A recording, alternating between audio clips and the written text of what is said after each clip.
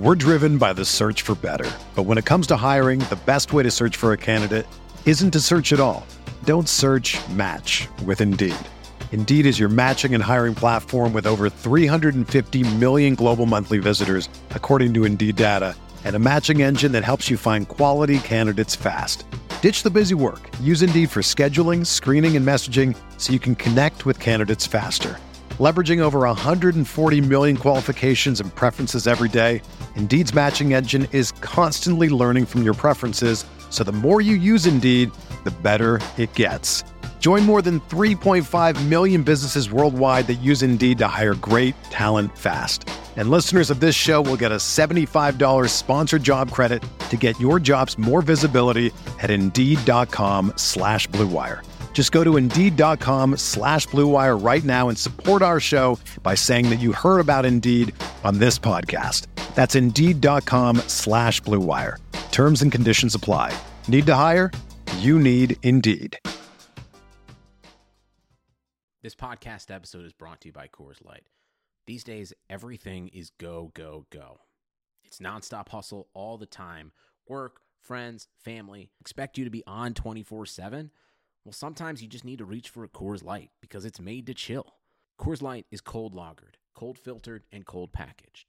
It's as crisp and refreshing as the Colorado Rockies. It is literally made to chill. Coors Light is the one I choose when I need to unwind. So when you want to hit reset, reach for the beer that's made to chill. Get Coors Light in the new look delivered straight to your door with Drizzly or Instacart. Celebrate responsibly. Coors Brewing Company, Golden, Colorado. Support for this podcast comes from U.S. Bank. U.S. Bank wants to know how you reward yourself because they have cards that make every day more rewarding. Are you a points hoarder, cashback guru, low intro APR lover? With U.S. Bank, it's up to you because they have the cards to fit your lifestyle. So earn more whether you're shopping at a gas station or a grocery store, even while planning a staycation. Learn more at usbank.com/credit card. U.S. Bank credit cards are issued by U.S. Bank National Association ND. Some restrictions may apply. Member FDIC.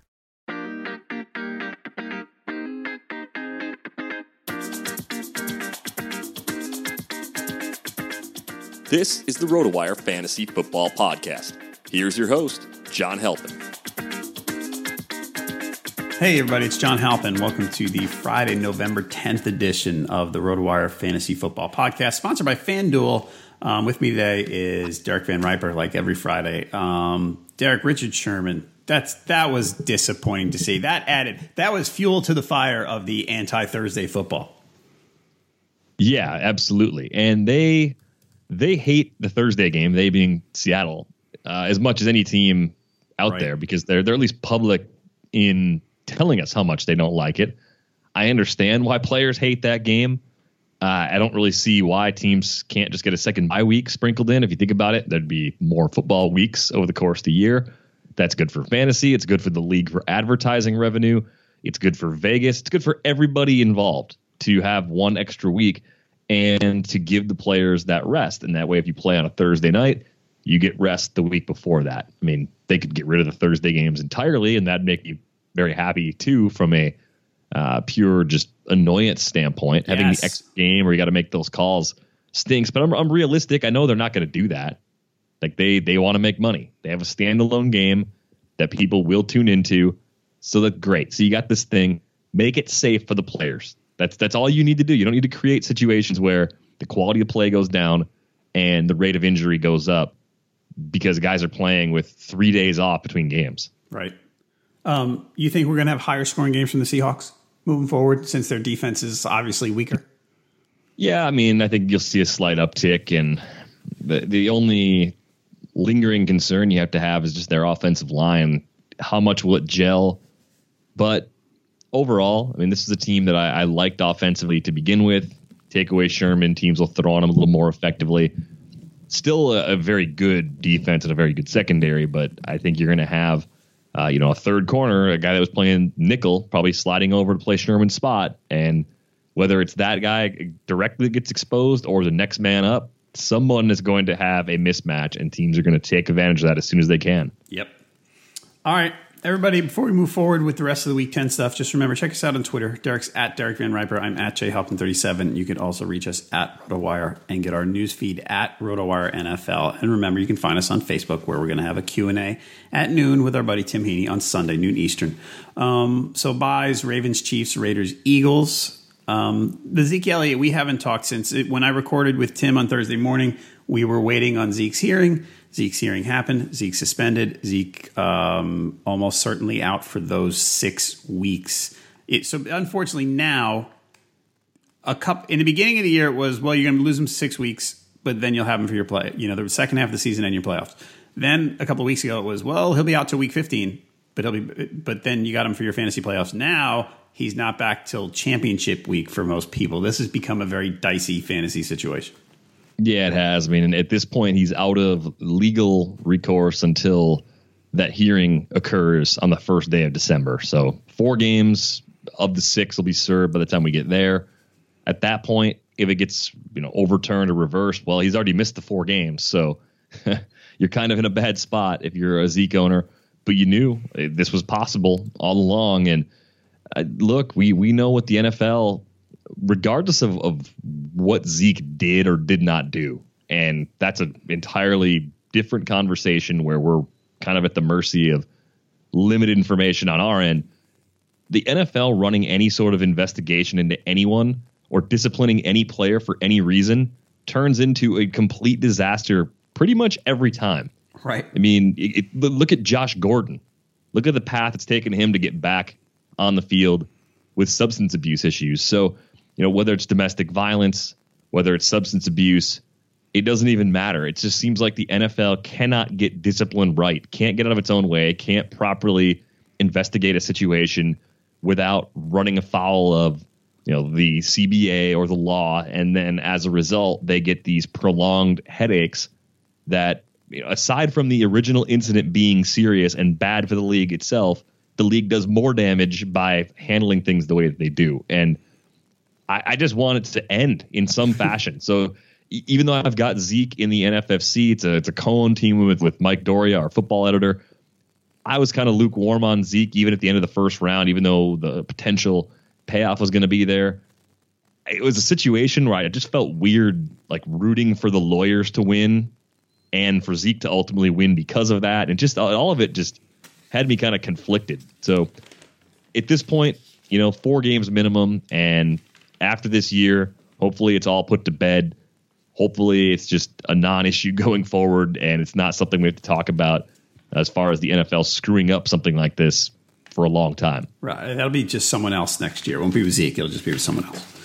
So who the heck knows who? All right, so now, Alfred Morris seems like the guy to own this week. Crystal ball, week 15. Which of these guys do you want? I mean, if I'm just choosing in a vacuum, then I think I still like Darren McFadden more than Alfred Morris because of the pass catching element. And I can't help but wonder if McFadden not really playing a lot this season ends up being a good thing, where he's actually pretty fresh. Not like Morris gets a lot of carries either. And I think McFadden's even got more than Morris does for the year. But if it turns into some kind of timeshare, I could see McFadden being more valuable because of his role as a pass catcher. They don't have great secondary options behind Dez, so that's a concern. The guy that I have no read on whatsoever, I know some people like him, is Rod Smith, because he's listed at 6'3", 240. Most people say he's more of a fullback. He got those carries against San Francisco back in week 7, 8 carries, 61 yards, and that was a blowout sort of game. I don't think he's going to be involved. I'm just surprised that some people like him as much as they do, if that makes sense. So I guess I'm at the point where I can't write him off, but if you're making me take that chance right now, Darren McFadden just ahead of Morris, and both a decent amount ahead of Rod Smith, because I guess I haven't seen enough from Smith at Ohio State or during his years bouncing around between Dallas and Seattle to think that there's actually something there regarding a talent that can be useful from a fantasy standpoint on a week-to-week basis. I think some of that is that in the last week, there was a quote from the running backs coach saying, I think he can be a 3-down guy. He's going to surprise some people. And because we're grasping at straws right now, everybody's going, ooh, hey, Alfred Morris and Darren McFadden are gone in my league, but Rod Smith's not. No, look, I'm going to be the smart one, and I'm going to wind up with Rod Smith. So yeah, if you had a chance, I mean, if it worked out in a way where, let's say you're in 3 or more leagues and you ended up with one McFadden, one Morris, and one Smith share, yeah, sure, then maybe you've solved it by just kind of putting the eggs in each basket, because I don't think there's a clear-cut answer on, who exactly is going to be the guy week in and week out. It may be combinations of those two guys in some kind of rotation. It might be Morris and Smith one week, and then Smith and McFadden the next, and McFadden and Morris the week after that. I have very little confidence in being able to predict this situation based on how little they've used their backup running backs behind Zeke this season. Yep. All right, we're going to get to the news, injuries, all that stuff. Out. Matt Forte out. Chris Hogan out. Zay Jones, who did well last week, out. The Bucs without Jameis Winston and Mike Evans. Is that, does that make you think Bucs disaster, or does it make you say, hey, I'd really like Deshaun Jackson or Cameron Brate or someone like that? It's a little bit of both. I got a question on Twitter about the Jets defense, and I think the Jets defense is at least playable this week. Maybe not a defense that you're going to put in from a DFS perspective, but if you don't have, Jacksonville, maybe you're an Eagles owner and you're kind of looking at the waiver wire still and not confident what you picked up earlier in the week, I could see the Jets being good enough to be started in 10-team leagues in season long this week. With Fitzpatrick, he's a solid, competent backup, but he could make some mistakes. And not having Mike Evans out there especially is the kind of thing that can take an otherwise pretty solid backup and make him look a bit silly. I mean, if Doug Martin can't get anything going in the running game, suddenly you're looking at Adam Humphries as a key piece for them. And then you mentioned Jackson before. Jackson with the chance for a few extra targets at the prices he's at on most DFS sites is definitely interesting. Yeah. Beyond that, I'm a little more pessimistic about the Bucs this week than I think a lot of people are. Okay. Questionable. Last I saw, Jordan Reed was questionable. I thought we were pretty settled that he was going to be out, right? Yeah, I don't think he practiced all week. So questionable despite missing practice all week is kind of a surprise. I just worry with a guy like that with so many injuries. If he tries to play through one, does he get his full complement of snaps? I don't think I would use Jordan Reed in DFS at all if he's active in season long. It always comes down to your next best option. But I mean, by comparison, Cameron Brate cost the same as Jordan Reed on FanDuel. If Reed were active, I'd rather play Brate, even with my concerns about Tampa's offense, because when they're in the red zone, Mike Evans isn't there. Brate gets red zone targets when Evans is there. I would expect Brate to get even more attention from Fitzpatrick in various scenarios this week. All right. Also questionable, Jameson Crowder, Delaney Walker, but it sounds like he'll play. Dez Bryant practiced Friday. They said, it was, he looked pretty good. I mean, we'll see, I guess, with Dez Bryant. But, I think he's on the watch list for you if you own him, right? Don't get too confident. Don't write him off, but don't expect anything until you hear something Sunday morning. Officially questionable, limited Friday. Two injuries, really, knee and ankle. We had audio from him on the radio show earlier today, and he downplayed it, but players usually do downplay their injuries because they want to go. I've got him in a 10-team league where you start 3. If he's active, I'll start him there. At 7,500, I would have liked to have played him on FanDuel. I'm a little hesitant to do that, just given that he can get a lot of attention this week, and he might be playing at less than 100% if he does, in fact, go. Yep.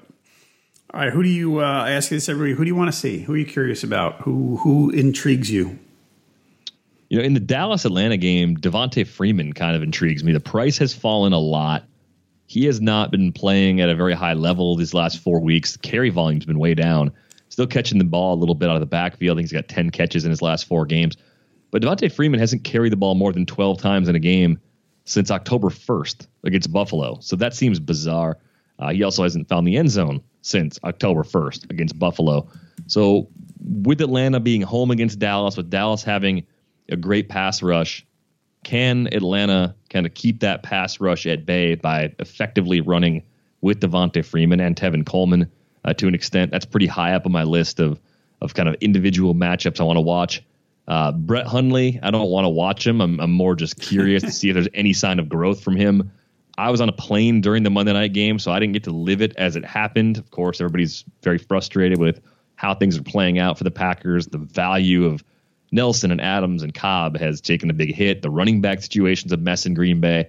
So as bad as that situation looks without Aaron Rodgers, it's kind of like turned to this sort of disaster that I'm curious about. It's going to be on the small TV, which never happens when the Packers are playing. Yeah. You got the two TVs out. Red Zone gets the small TV usually. It's totally flipped this week. I never thought I'd see it, but this is going to be the week where that actually happens.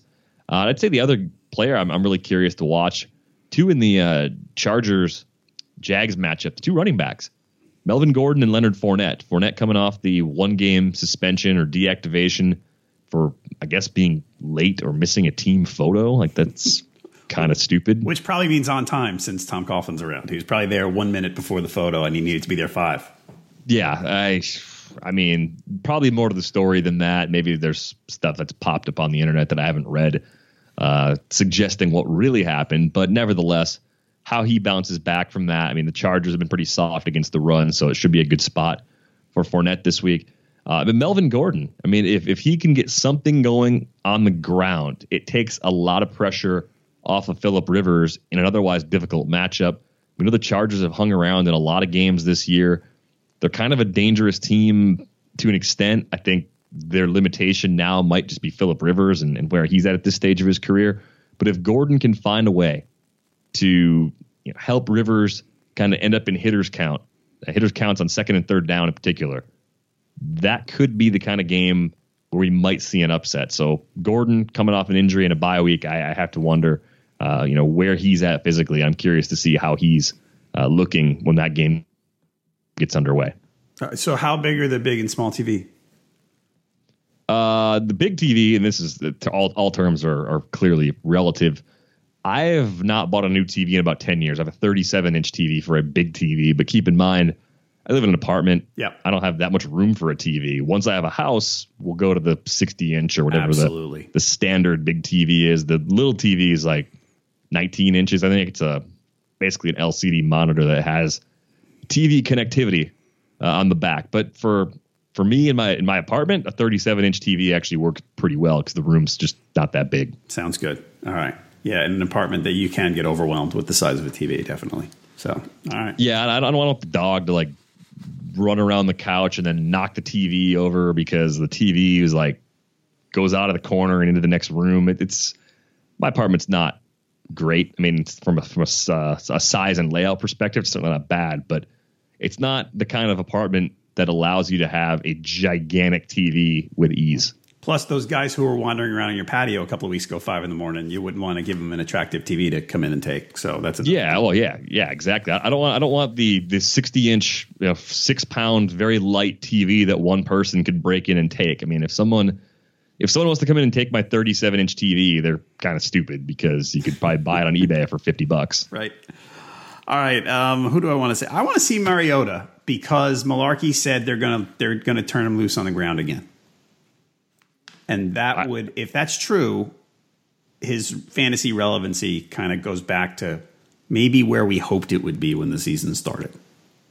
Yeah, he's been a disappointment. I mean, the lack of running has been a big part of that. Glad to see that's coming back. We haven't seen him put up 20 points in a game on FanDuel yet all season. He hasn't had more than 8 rushing yards in a game his last 3 times out. Right. Injury, of course, a factor in that. Mariota's definitely someone I'm curious about this week. And let's see, what else kind of caught my eye? AJ Green coming off his early exit last week. Seems like an obvious bounce back spot going up against the Titans. And the price is very fair, too. $7,900 on FanDuel. It's probably cash and GPP for AJ Green lineups this week. Yep. Speaking of the Titans, I'm going back down the Corey Davis well quickly. Because last week, he only got, what was it, 2 for 28 on 5 targets or something like that. But he was on the field. I mean, it was his first game back in, 6 weeks? And he was on the field for 77% of the snaps. So, I mean, I think I talked about this on Thursday with Tim, but If he's going to be on the field that much, and we remember the stats he put up in week 1, giddy up. I think it's coming quick with this guy. I really do. I think he's really talented. So, yeah, he's kind of dependent upon Mariota settling in a bit, but it's kind of a chicken and egg thing. Like, how much does Corey Davis being back help Mariota open things up downfield? And then if they have that aspect, if teams have to be more honest, play the downfield routes a little more, how much does that open up running lanes for Mariota when something's not open and he has to take off? Yep. My others, I still think Latavius Murray's volume is interesting. Bilal Powell's definitely interesting with Forte out, especially since the Bucs have given up tons of catches out of the backfield. And finally, Tim and I talked about yesterday, all aboard the CJ Fedorowicz train, everybody. Giddy up. I'm on it. We're rolling.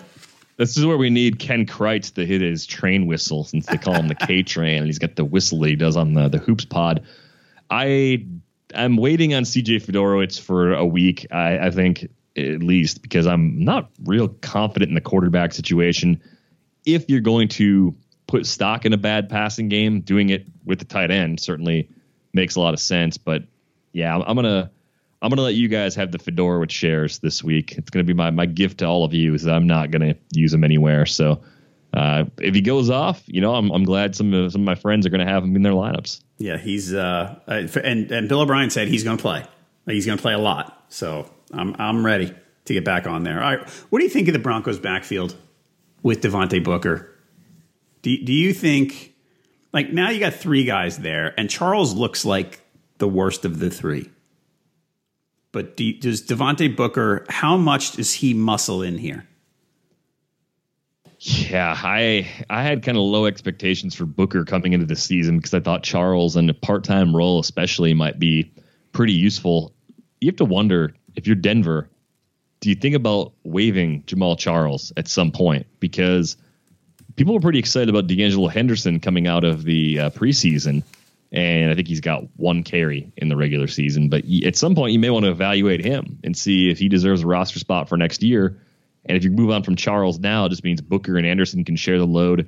Maybe you have a few plays here and there for Henderson, and you just move forward, and that gives Charles a chance to latch on with another team that has a better path to possibly going to the Super Bowl. So I don't really know if I want any exposure to this backfield at all. Anderson apparently is okay, had an ankle injury and an illness, but he practiced on Friday. So with him being all right, I mean, I think the appeal is that New England has been not only bad against the pass, but they've also been bad against the run. And if Denver is going to keep the ball at Tom Brady's hands, one way they can do that is to just run it really well. So I guess if you believe that Denver can pull off an upset or keep this game close, CJ Anderson's the guy I like the most. And even then, I still don't think it's something I'm actually going to do myself. I think you're right. I would rather avoid if I could. All right, so we're going to do the weekly name an unusual guy in your starting lineups. And I think I'm going to beat you on this one. I'm going to trump you. I have to go first, though. You want me to go first? No, I can go first. That way you can appropriately, one up me. Okay. All right. Well, usually we got to turn our attention to the fishbowl for this. It would have been a weird thing to start Kenyon Drake a couple weeks ago, but that's sort of like normal now. Oh yeah. Actually, fishbowl doesn't really yield anything too crazy for me. I've got Marlon Mack going right now. His workload last week was suboptimal. So I wouldn't really want to start him anywhere else, but I guess it's Marlon Mack. So you're going to top that easily. I have 2 teams. Now, I only have, I think, 6 altogether this year. I have 2 lineups with TJ Jones in it. Oh, why? Okay, well, the first one's fishbowl, which is deep. It is what it is. And there's nobody to get. And I have guys on bye. I have 2 quarterbacks on bye, actually. So I have 1 quarterback playing. So this is a bad week for that. The other one, I have on bye, it's a 12-team, Ajayi, Buck Allen, Alshon Jeffrey on bye, and Mike Evans suspended. So it's a brutal. So this lineup I have, and actually this team is pretty good, but I have TJ Jones in my lineup as my third wide receiver. I have Marquise Goodwin, and I have Safarian Jenkins and Austin Hooper. So I have Austin Hooper at flex. I mean, I'm just hurting. And there's really nothing. Should I pick up Adam Humphries in place of one of these guys? Are you getting a full point PPR in that league? In full PPR, I think I might play Humphries over one of them. Probably over Jones. Outside of that, though, like I don't like the player that much. It's kind of just looking at where the targets might go and being somewhat optimistic. It almost makes more sense in DFS because at the salary floor, he'll exceed the production of other really cheap players most likely. But in the pool of everyone, is there enough upside to do it? And I think it kind of depends on the rest of your lineup. The rest of your lineup sounds kind of gnarly enough where you probably lose if you pick up and use Humphries. You almost need to just pick up a guy that you think, hey, which crappy tight end could score twice or something just super random.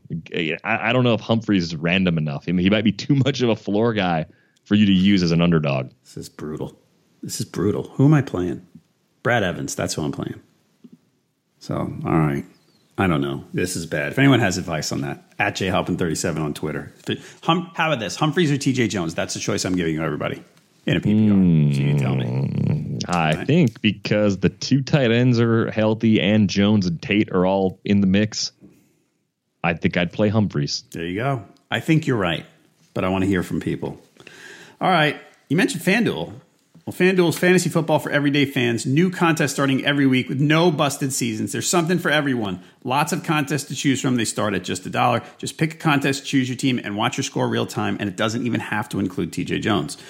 Every game becomes more exciting. Obviously, I'm looking at it. The CJ Fedorowicz, I always with the half-point PPR here, the tight ends are sometimes, I'm not sure. CJ Fedorowicz, 4,600.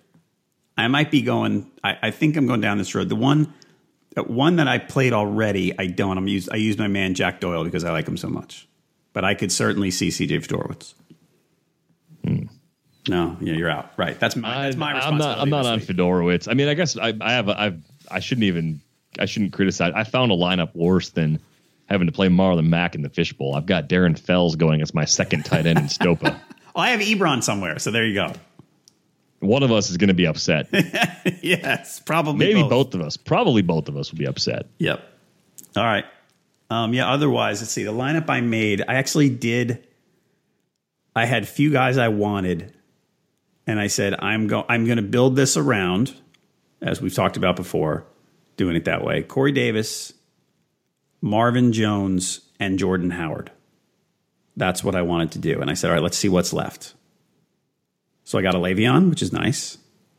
I got a Matthew Stafford, who's my number one quarterback for the week. I got a little Adam Thielen. So I'm excited about it. I look at this lineup and it makes me happy. That's the main thing. If you can't win, and maybe you will, maybe you'll end up being fine. But if you don't win, at least if you're happy while building the lineup, you do feel like you got something in exchange for your entry fee. Right.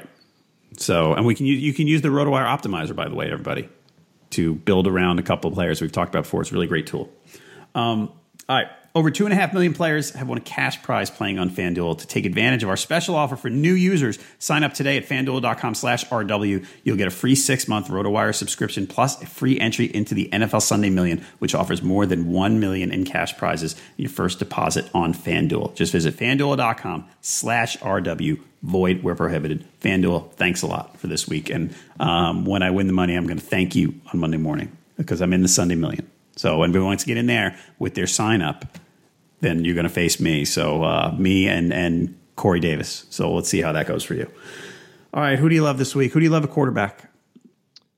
Like you, I'm on Stafford as one of the best plays on the board. The other guy that I like near the top of the price list, though, on the DFS sites is Brady, believe it or not. I know he's had a couple missteps against Denver, but it's not as bad as you think. I mean, I think it's easy to overestimate one or two disappointing games from Brady over the last 5 years in that matchup, and he's played well against them more often than he's struggled. So you look at the form of the Denver defense, whether they miss Wade Phillips or whether it's something else going on.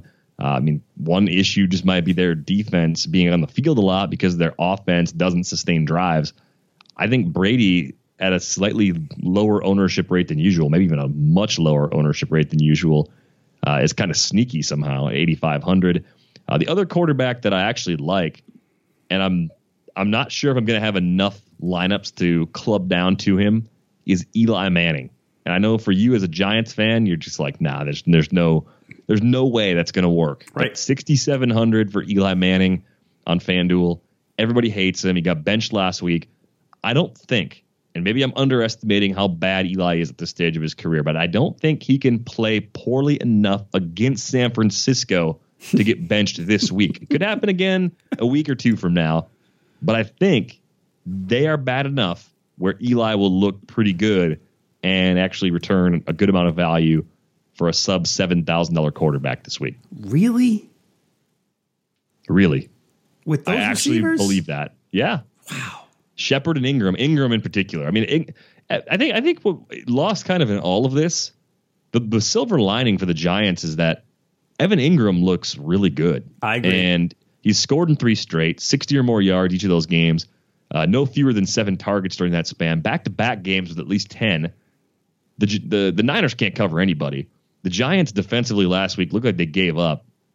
Even if they didn't and they come back and play a little better this week, I also wonder if like Carlos Hyde just runs all over them and the game actually stays close. So, but now they're getting Vernon back and they're getting Jenkins back. That helps. So it helps. Yes, that's what, if you're looking for a Giant silver lining, that's part of it. Right. But I think San Francisco is just bad enough where Eli is going to look okay. The question, I think, is, do you play him solo if you play Eli, or do you tie him to the Evan Ingram plan and roll with him that way? Because I think Ingram's the second most expensive tight end this week, with no Ertz being out there, no Kelsey, lots of little wrinkles there. So 7,400 on Evan Ingram is the price. Do you pair him with Eli, who's cheaper than that at 6,700, if you feel the way I do about Eli Manning? If I was doing that, because Sterling Shepard will get his, but he's not as much of a red zone guy. So I think if I was going down the Eli road, I would probably pair him with Evan Ingram. Bring lots of alcohol though if you're going to do that. No kidding, because you could wind up with some big fat, well, not goose eggs. I think Ingram will catch 5 passes either way. It just might be unproductive and no touchdown, and Eli has 134 yards passing. So it'd just be such a gut punch if you were doing everything else right for the day, and then you get to those late afternoon games, the Dallas Atlanta game and the Giants Niners game, and you're sitting there and you're like, wow, everybody else is scoring, exceeding expectations the way they're supposed to, and then Eli ruins your day. Yeah, that's a really rough way to not cash, to not take down a tournament. But I just like the setup this week. It may be the last good game Eli Manning ever has. Like I know we're kind of closing in on that point with him, but I'm definitely intrigued by this matchup, that price, and then what that price allows you to do. Maybe getting 2 of the top 4 running backs this week is an option, or to pay up for an elite tight end like an Ingram or a Gronk. So I think there's a lot of different ways that could go right. But looking at the running backs, I like Shady a lot. The Saints have been an improved defense this year. So much of the offense goes through McCoy. Relatively speaking, the Saints are weaker against the run. They are against the pass. I think that bodes well for Buffalo. I like the Buffalo's at home in that matchup. And even Jordan Howard, for all the things that are unwatchable about the Bears and Packers, Jordan Howard should get very, very heavy volume this week. So it could be one of those lines. It's like 34 carries, 110 yards where he has to work for it.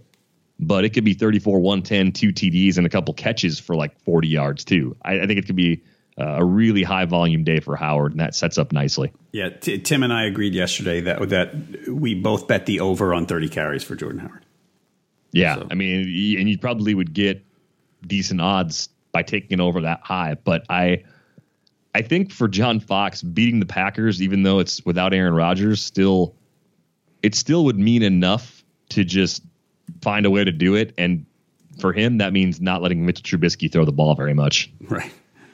All right, Cam is one of my guys this week. The floor here he last 4 weeks, carries 11, 9, 11, 9. Yards 71, 50, 44, 86. And he's got 2 touchdowns rushing in those 4 games. Only 2 passing. But the floor is so good with him right now. Remember 9 weeks ago when we were being scared out of our wits by the idea of Cam Newton not running anymore? Yeah, I mean, it seemed possible because the concussion last year, the shoulder injury, why expose him? You've got Christian McCaffrey, a rookie running back that you can put into a lot of different situations. And McCaffrey finally had a good game on the ground last week. I mean, what do you make of that? Is that a sign of things to come, or I don't know, kind of a 1 week glitch? I don't know. I want to see it again, obviously. I mean, it's a very cliche, easy thing to say, but I'm not convinced yet because I saw way too many games where he just didn't do anything. And I know they've had some offensive line issues, but I don't believe yet. I mean, I like the player and I love the receiving skills. I'm not buying that he's going to gain 4 yards to carry on the ground. I'm just not there. I need to see it more. Very fair. Other players, I mean, AJ Green, we talked about him before on the Who Do You Want to Watch? I mean, I like him a lot this week at 7,900. Deshaun Jackson in a tournament especially is pretty hard to ignore at 6,300 without Mike Evans out there, right? I mean, even if you're lukewarm on Ryan Fitzpatrick, and even if you think Brait and Humphreys and other guys are going to be more involved, D-Jax can hit a home run on any catch at any time. And if you bump up the target projection even slightly, it just brings up the possibility that the big play comes from him this week, maybe even 2 of them in the same game. I mean, it's so tempting because the price is so low at 6,300 on FanDuel. Yep. I'm liking the Redskins. Last I heard, some of the offensive linemen are due back. And they weren't, like, I'm kind of looking at, I feel like I like Cousins a little more. I know the Vikings are a good defense, and I feel like everybody's instinct is to just kind of write off Cousins this week, and I'm not there. And I'm kind of there on Rob Kelly a little bit. I was talking to Tim about this. That last week when I saw the 14 carries, and I know that Jay Gruden likes him, if they score points, Rob Kelly's touchdown potential is pretty solid. I didn't see it breaking down that way. I've got a spot in the NFFC for like a flex spot where I could end up using Rob Kelly if I wanted to. I keep looking at the matchup is tough because the Vikings are good against the run and the pass. Yep. Kelly doesn't catch many passes, but the fact of the matter is, I think that's one of those games I'm looking at, and I'm thinking the under is going to happen. I think it's going to be a really tight defensive game, 17-13, 20-16, something like that, kind of a slugfest. I think with Minnesota, I'd be worried about Washington's pass rush getting pressure on Case Keenum. And then, Washington's not terrible against the run. So unless they can get some big plays out of Jerick McKinnon or Latavius Murray, this could be a little bit of a punt fest. What's the over-under is, let me check. I thought it was in the low 40s when I looked at it earlier. It's 42. Yeah, 42. I don't see 42 from that game. I see more like 38. All right. I know that. I mean, that seems like splitting hairs, but no, I know what you mean. It's the type of game. I just don't think it's going to be very open. I think those defenses are both good. I think Minnesota's defense is very good, and it's going to be on full display this week. All right, another guy I'm looking at, Sammy Watkins, and here's why. I know he's been at some point. You want to. I mean, the logical thing when you look at these numbers is to say, I need to stop banging my head against the wall with this guy and just cut bait, at least as a starter. Right? I mean, last week was fine, but it was lucky for his fantasy owners. But the games lately, a lot of his performances lately, I think, can be chalked up to him being the focus of the pass defense. I mean, he played the Seahawks in week 5. He played the Jags in week 6. He played the Cardinals in week 7. He was gonna, no easy matchups there for a number 1 wide receiver. And I know Sherman doesn't follow people around necessarily, and I don't believe he followed around Watkins. Do you know what I mean? Like I feel like if they're going to thump the Texans, which I I just have a feeling they will. Then Watkins, this seems like a game where Watkins could get his. Yeah, I mean, he teed off on, I think, his easiest matchup of the year, which was back in week 3, that Thursday game against San Francisco, season high 7 targets, 6 catches, 106 yards, and 2 TDs. Only the 2 targets last week against the Giants defense that suspended Janoris Jenkins. That was kind of a surprise. I mean, when they erupted last week for 51 points, you just would have expected Watkins to be a bigger part of that.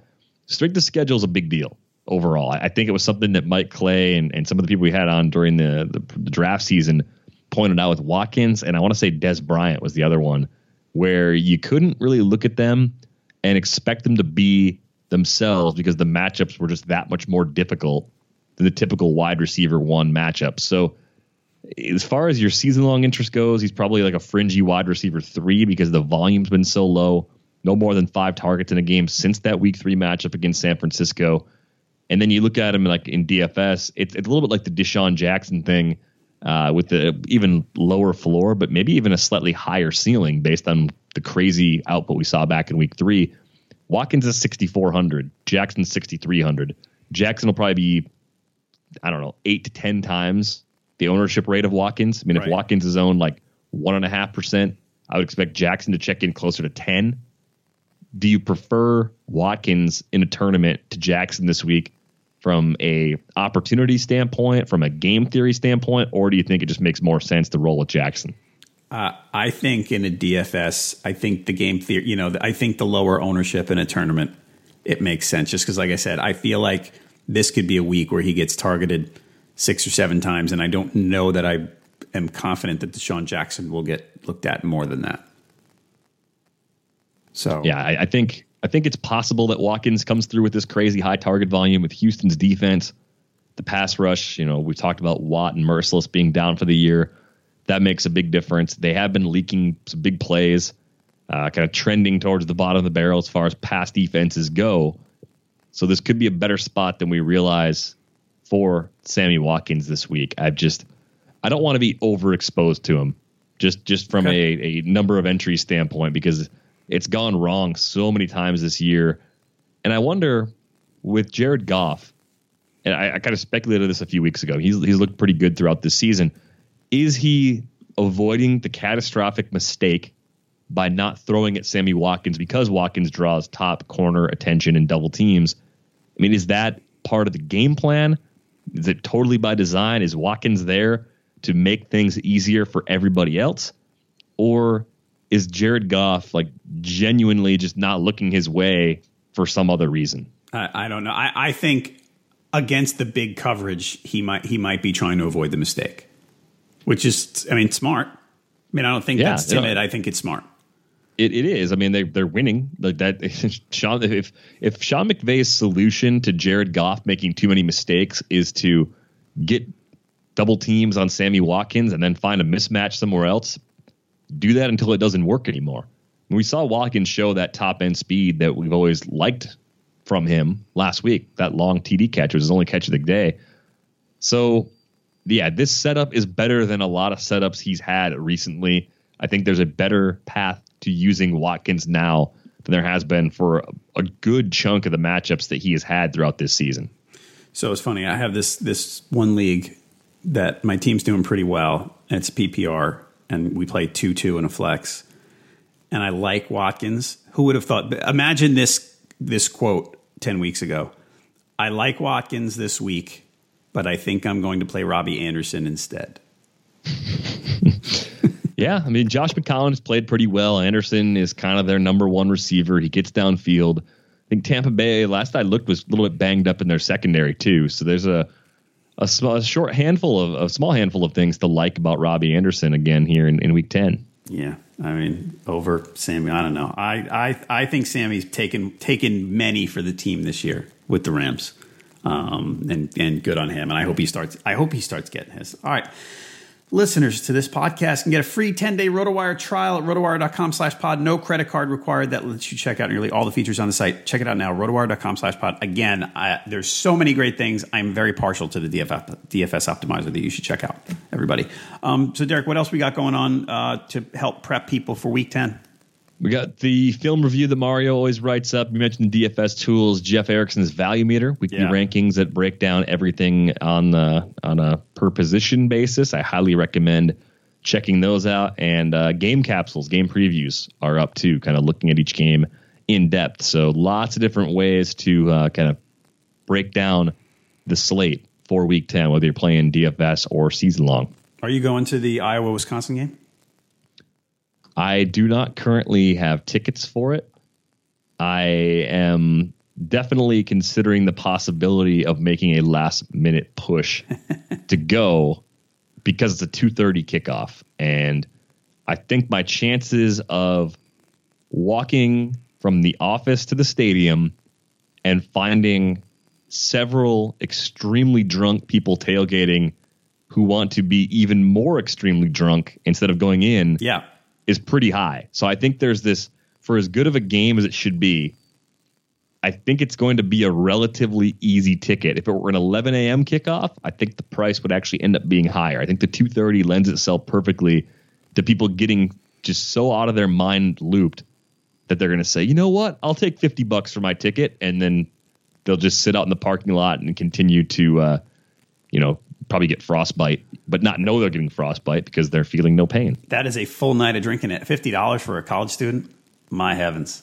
Yeah. Yeah. Oh, yeah. Especially, I mean, if I'm willing to go get in the student section, that's easy. I could probably just walk into like one of the house parties and just you'll find somebody within minutes who's convinced that if they leave the keg and come back 3.5 hours later, the beer will be flat and or gone, and the day will be ruined. There's one of those people at every single party. See, this is big time college football ticket buying strategy for everybody right here. Yep. There you go. Listen to this. This is good stuff. Walk over if you're gonna go. If you're in Madison, go over to Lathrop is the street. It's like one off the stadium. There's some frat houses mixed in. There's some other student housing in there.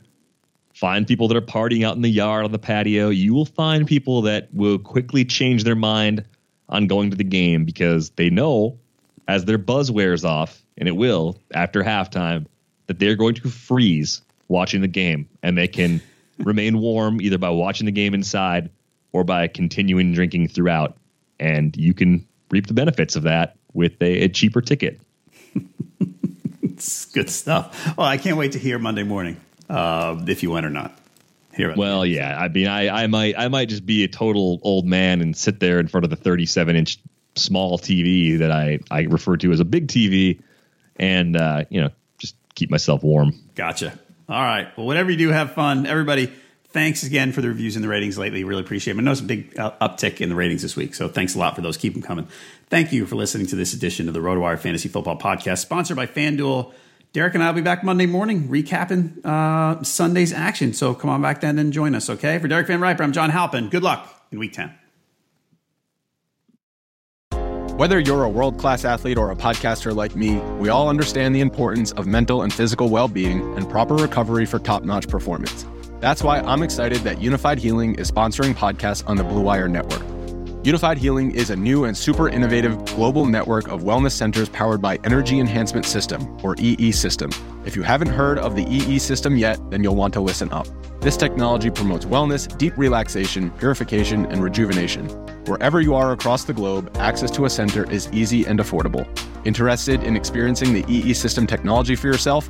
Go to unifiedhealing.com/bluewire to learn more and find a center near you. That's unified, UNIFYD, healing.com/bluewire. No material or testimonials on the Unified Healing website are intended to be viewed as medical advice or a substitute for professional medical advice, diagnosis, or treatment. Always seek the advice of your physician or other qualified healthcare provider with any questions you may have regarding a medical condition or treatment and before undertaking a new healthcare regimen, including EE System.